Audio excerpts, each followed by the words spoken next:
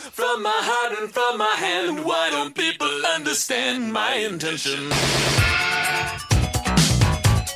Hello, ladies and gentlemen, boys and girls, and all you curious cats that just want to learn all about the scientific method. I'm your very scientific host still, Soul. And I'm Iris, and once again, I'm here against my will. That's important.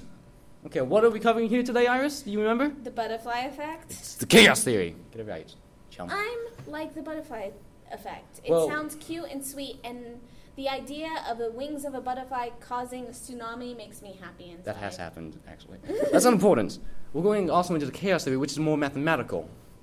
Okay, will you explain the butterfly effect part of it?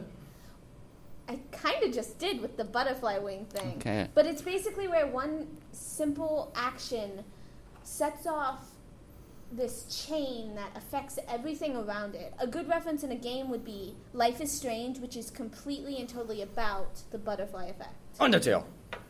And Undertale. Because those secret endings everyone's still trying to get. Never mind those. We'll cover those on some other show, probably, that I'm on, too. Yeah, no. Okay, let's give you another much more specific example. Let's say some girl, not naming names, let's say Gwen with a Y, came to America to see a man. And this would cause a chain of events, possibly resulting in World War III, let's say. I hope you know that, Gwen. That's beside the point. Chaos theory is changing one variable in the whole equation can change and get you a whole new, brand new outcome that you would never get before any other way. Yeah, this is a short video. Anything you'd like to add? Who's Gwen? That's not important.